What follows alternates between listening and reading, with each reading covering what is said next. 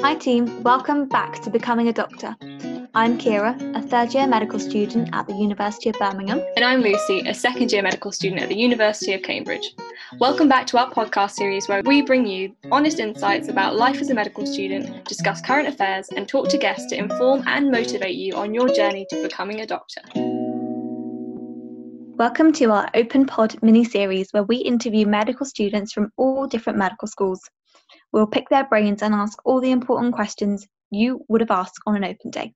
There's an awful lot to consider when choosing your medical school, but don't worry, we break it down with our one-to-one guests to help you make the most informed decision possible.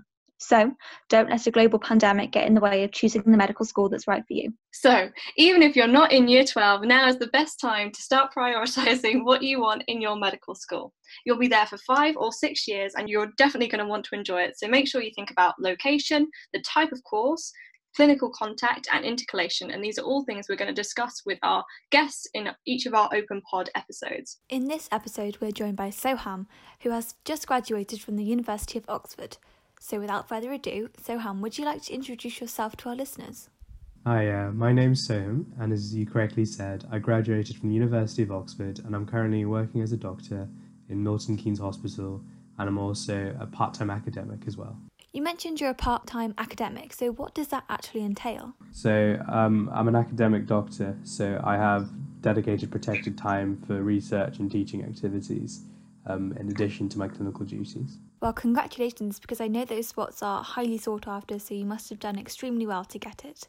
Which pathway are you on? Is it a research, teaching or management one? So I'm on a flexible one where I can do all three if I want to. I'm choosing to focus on teaching and research, with my research interests being in paediatrics, global surgery and neurosurgery. So, without further ado, how is your course delivered at Oxford?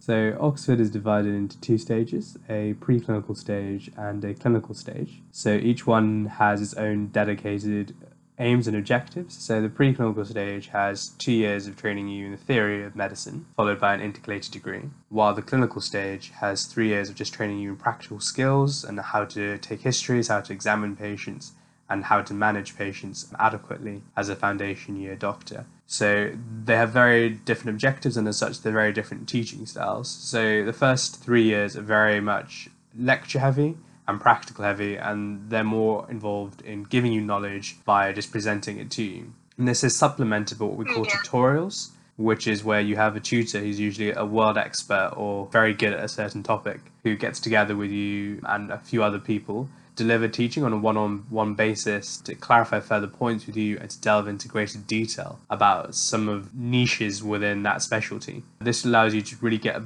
good understanding of topics and really helps you develop academically, and also gives you a solid grounding for clinical work later on, because you should be able to understand the theories behind various things. And then when you go on to clinical school, this is where you have a lot more patient interaction. This is when you become a lot more like the other medical schools across the country, where you get equipped to do the basic day-to-day things that an F1, i.e. a foundation year doctor, would be expected to do, i.e. take a history, do a proper exam, take bloods. So it's condensing all the knowledge and skills that you would get maybe in 5 years in other universities into those 3 years. But it's very manageable. So you mentioned tutorials there. How often would you be having those in the preclinical years? So this really depends on the college you're in. Colleges may give you 1 tutorial per week, and each term is 8 weeks long, so you might get 8 tutorials in the term. Other colleges might give you 1 per day, which could be 7 tutorials in a week, times 8 in a term. So it's very variable. I personally had about 3 or 4 tutorials a week. Yeah, at Cambridge we have 1 supervision per module every week, so in first year that's 3 a week at least. I think that's pretty much the average, and that should be the normal, roughly. Now, I'm not very familiar with this whole collegiate system, so are all of the medicine courses at each different college separate, or are they intermingling? So I think the best way to think about it would be if you thought of Oxford as like a little country by itself, and each of the colleges as their own university, trying to deliver medicine. So, like, while there is a general syllabus that everyone's trying to follow, and everyone's been told that they have to follow this, each college delivers it a bit differently. Each college decides to specialize on a certain thing. The only point at which this analogy fails is during examinations, where we do have a common examination at the end of it. So whilst we might get taught different things within our different colleges, we do have that centralized resource of lectures and practicals that we can all go to ensure that once we get to that central exam that we all take, we do have the bare minimum knowledge needed to pass and potentially even do well in that exam, depending on what we've done in our own time and what our tutorials and colleges are focused in on. You just mentioned something interesting then about how each college has a different speciality. Is that something that might affect people when they apply? And what do you mean by speciality? So I'm not sure whether it would affect people applying, but it will affect what topics you get taught in great detail in down the line. For example, if you have a neurosurgeon as one of your tutors, you'll obviously get taught neurosurgery quite well, you get taught neuroanatomy quite well. If you have a neurophysiologist, you'll probably get taught about voltage-gated channels, action potentials really well. So each person has a specialized knowledge about a certain topic. They know the research papers out there, and they know the clinical evidence out there. They know why this topic is important, and they can give you the information in such a way that when it comes to the exams and you have to write essays about these various topics, you have that in-depth personal knowledge from an expert in that area. This very much depends on what topics come up in the exam, of course. If, for example, you've been taught by a neurophysiologist, but none of the exams questions are on neurophysiology, then it relies on more rudimentary knowledge that you've gained through self-learning and through less niche knowledge presented to you by the tutor.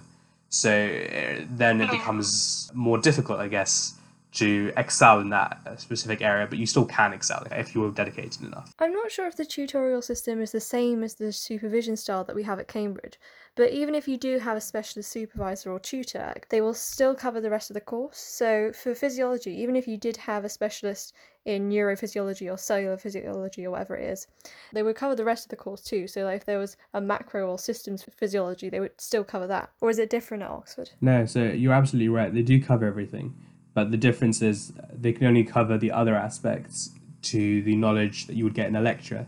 So it wouldn't go further in depth. If you, for example, have a specific interest in a certain topic, or you want to learn more about the ins and outs of a certain topic, for example, if you're really interested in endocrine stuff, you're not going to get that if all the tutors in the college do not have any special interest in endocrine, because they won't be able to give you that in-depth knowledge outside of what you would get from a lecture, i.e. the bare basics that you need to do, that you need to get to pass. So they can give you the foundation blocks, but they can't build the towers for you that they can within their specialist niches. And how long would you have said tutor for?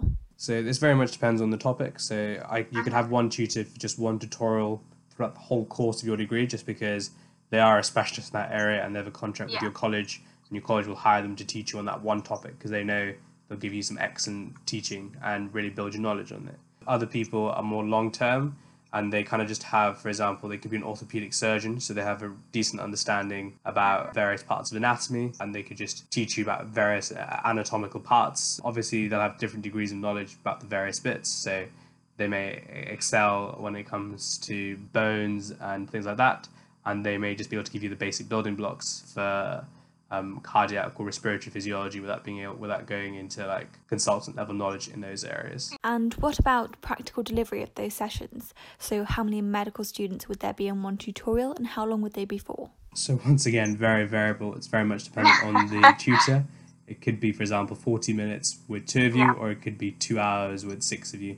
It very much depends on how the tutor likes to work. Yeah, very similar for us too. Do you get mixed up, or do you stay with the same people in your tutorial throughout the year? So the collegiate system works in a way that you usually have tutorials with your college students. So there are 6 of us in a college. We usually mix and match potentially between us, or we stick with a certain group depending on how we feel as a cohort. 6 people in one college? Yes. Oh my goodness, that's so diddy. I didn't expect that at all.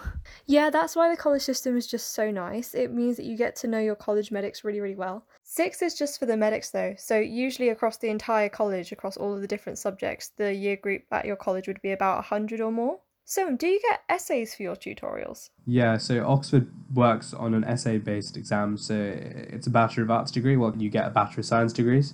So the reason being is we get examined on essays where you obviously have your short answer questions, etc., etc. So there's a huge focus on perfecting essays in Oxford. Yes, same for us too. So because we're examined on our essays, our intercalated degree is also a Bachelor's of Arts, not a Bachelor's of Science. And what about anatomy teaching? How is that delivered? So we have pro sections where anatomists and pathologists and surgeons have already set out the anatomy for you, and you go in there and you can look at this, you can ask questions to these demonstrators, you can ask them to teach you, you can learn about it yourself by reading a book and comparing it to what you're seeing. So it's very much the onus is on you to really make the most of those sessions. How frequently would you have those sessions? Would it be a couple of hours a week or less frequent than that? So a couple of hours a week. Okay, and then when would be the first time you see a real life patient? So the first time you see a real life patient is in first year. We have what we call GP sessions, where we go to a GP surgery and we learn about a specific topic from an expert patient or expert patients. Let's say that's diabetes or a genetic condition, and we get to talk with that patient to learn more about the ins and outs of how they've lived with their condition and get a true first-hand experience of it. That's not broken into little diagnostic blocks, but just raw information from the patient about how it makes them feel, the difficulties in their day-to-day life, what they would want from a doctor, etc. And how does that change in second year? So about the same as well. So we still have GP sessions in the first 2 years. We're not really learning how to be diagnosticians or doctors until our clinical school years. So how many GP sessions or clinical placements would you have a term in these preclinical years? So this is really putting my mind back many years. I would say about 6 hours a term potentially. Okay then, so in a typical preclinical week, when you take into account this limited patient contact, your practicals, your lectures and things, how many hours would you say there was then in a typical week? So this really depends on what year I'm in. So let's say I'm in year 2, for example. I've got 9 to 5 lectures and then a tutorial on top of that pretty much every day. So that's another hour. So about 8-9 hours. Are your tutorials in the evening? Yeah. Yep. Do you have them on weekends too? Sometimes, yeah. Oh my god. So back onto clinical placements and clinical years. How does that work with the collegiate system? Does each college go to a set hospital or something different? So the collegiate system only really applies for the first 3 years in terms of all this. Okay. So the clinical school is a completely different ballgame.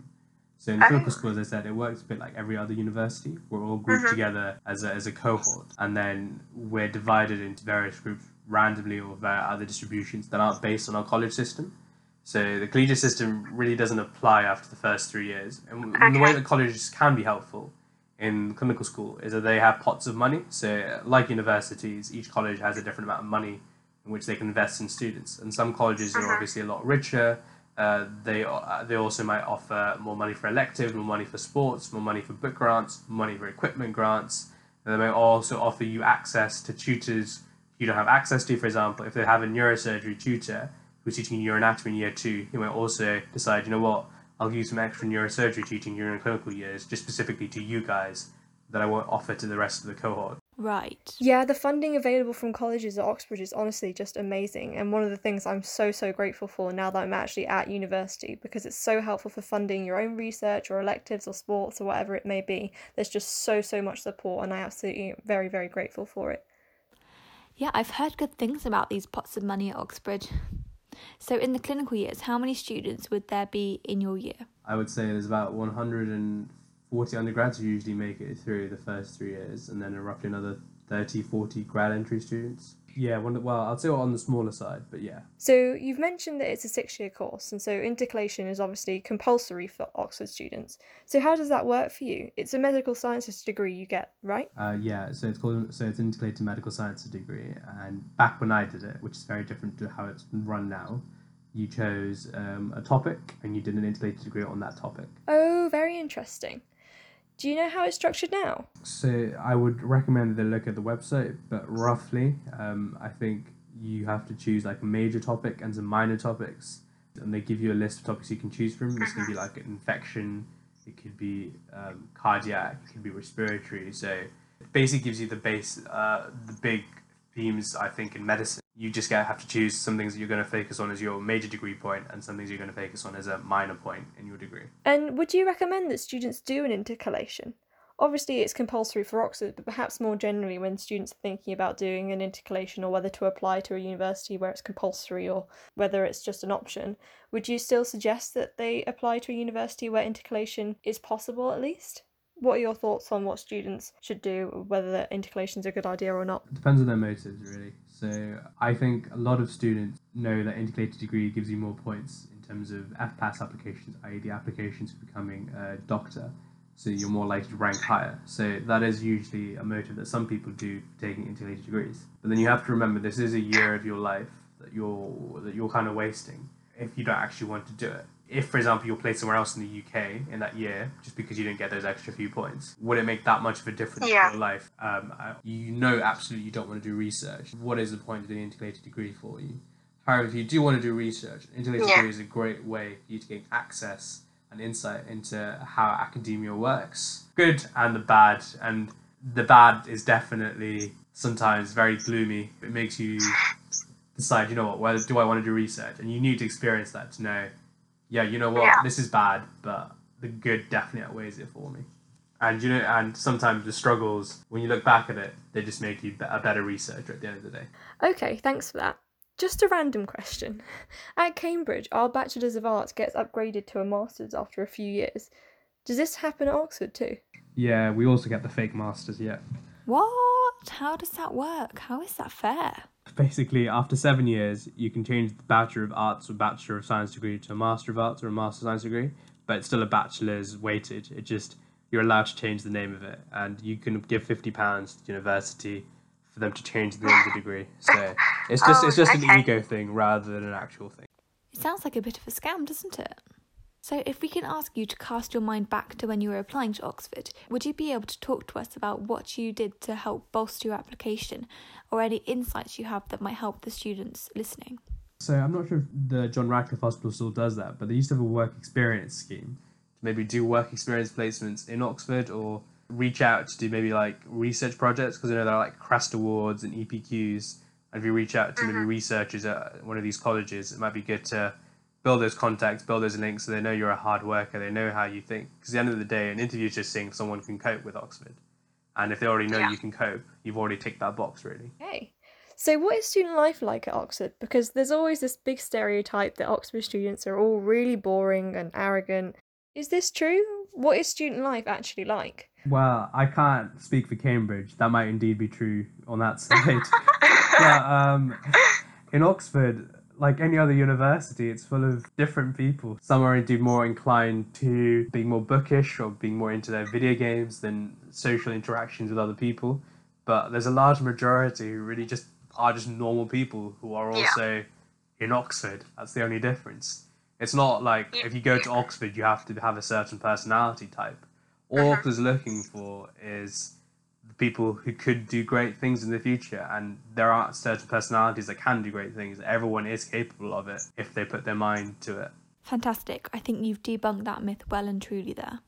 One of the other things we wanted to ask was, is Oxford like Cambridge is, in the sense that in the preclinical years, the MedSoc isn't massive for sports and sports societies, but that tends to be because students always go to their college sports societies for like a less competitive club than, say, a uni sports society. This is what I mean about the division. So in preclinical years, everything is very much college-based. So everything is has a higher priority college-wise. But in your clinical school, it becomes like, as I said, like any other university, where that clinical school mentality becomes your cohort. So you then have your medical sports and societies really springing up during the clinical school years, and that's also true for Cambridge too. So if you look at Cambridge, they have very poor medical society representation at a preclinical level, but then once you go to clinical levels, they've got so many specific societies orientated well with medical students, and they've even got sports societies for medical students as well at just at the clinical level. So there seems to be a division there as well of a preclinical versus a clinical medical society, both Oxford and Cambridge too. And there's always our Oxford versus Cambridge varsity to look forward to too. I think we did beat you though last year, so I'm sorry about that. That's all right. Competition means someone has to win. Also, are there any societies that you recommend for students who might be joining you at Oxford soon? Well, every listener who's probably listened to this already has their own hobbies, whether that's swimming, it could be water polo, it could even be Quidditch if they're really into Harry Potter. I am indeed in the Quidditch Society in Cambridge. Lovely. All I could say is explore your interests. Like, you're at university possibly only once in your life, right? You can learn medicine throughout your lifetime. This might be the only time you can experience proper university life, the good and the bad of it. So make the most of it.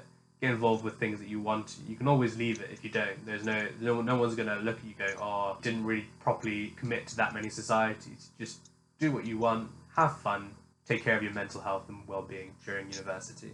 Definitely. So you've discussed lots of questions already, but we'd just like to wrap it up with some quick fire questions. Number 1, what is the best thing about Oxford as a medical school? The fact that we have a great dean. Number 2, what is the hardest thing you found about studying medicine at Oxford? So I think our second year course was once in a Guinness Book World Record of having the most facts anyone's meant to learn in the shortest space of time for a university degree. So that was quite difficult. Yeah, second year is not fun. Gosh, okay, how did you cope with that? Just because it's in the Guinness World Book of Records doesn't mean humans can't beat it. Very, very true. Okay, number 3, why did you choose to go to Oxford? I chose to go to Oxford because I really like the city when I went on open day, and I really wanted to go to somewhere with a strong academic grounding in terms of research, and I know Oxford offered me the opportunity. And then finally, what tips would you give to some of our listeners who are applying to Oxford? I know you've mentioned previously getting work experience at Oxford, but is there anything else you might suggest they do? I would advise them really consider how best do they learn. Do they actually learn best by having people deliver material to them? Do they learn best by forming research, etc. on various topics? And if so, to showcase that they learn best by those methods, by actually trialling it out, not just stating it. And if in that endeavour they find, you know what, I actually don't like learning like this, I actually prefer learning a completely different way, that's actually a really good thing, because then you figure out what you know that Oxford and Cambridge isn't actually for you.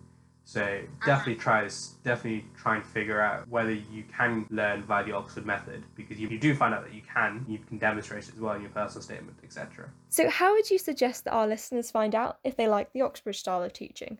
So I know you've mentioned the Crest Award and EPQ already, but perhaps if this isn't available to all students at all schools, do Oxford colleges also offer undergraduate essay competitions? So I know a lot of Cambridge colleges do this. Yeah, so do the Crest Award, potentially do an EPQ, because a lot of Oxford and Cambridge is essentially self-learning, trying to figure things out, and then writing essays about it. Some things I'd also advise are online courses, like Coursera is really good for loads of online courses. Harvard's doing some free online courses right now as well. These are all great places to see if you learn well through lectures, and then you can utilize that knowledge. For example, if you go to, I don't know, an epigenetics Coursera course and you find that really interesting, then write something about it. Send it to a journal, send it to a magazine, and try and get it published from a student perspective. It obviously won't be a peer-reviewed journal. It would have to be like a medical student or a BMJ student kind of journal. But it'd be really interesting if you did take that extra step, because that would show, you know what, you actually do like doing these kind of things and this is something that interests you. Okay, I think that's everything from us then. Thank you so much. Thanks so much. No worries. All right, thank you so much. So that wraps up another OpenPod episode. We've just interviewed Soham from the University of Oxford, so now you know all about life as a medical student at the University of Oxford and got some great tips on how to apply. Make sure you hit subscribe to be notified when our next episode is released. And as always, follow Medic Mentor on Twitter at MedicMentor1, and don't forget to keep an eye on the blog on the Medic Mentor website. Yes, if you've got any questions for Soham about applying to Oxford University or what it's like there, do comment under the blog post and we will direct him there to answer all of your questions. Similarly, make sure you visit our Instagram, and if you're not following already, follow Medic Mentor's Instagram, as we are actively posting on there, and we'd love to hear your comments and what you'd like us to cover in future episodes. Yeah, thanks guys. Bye. Take care.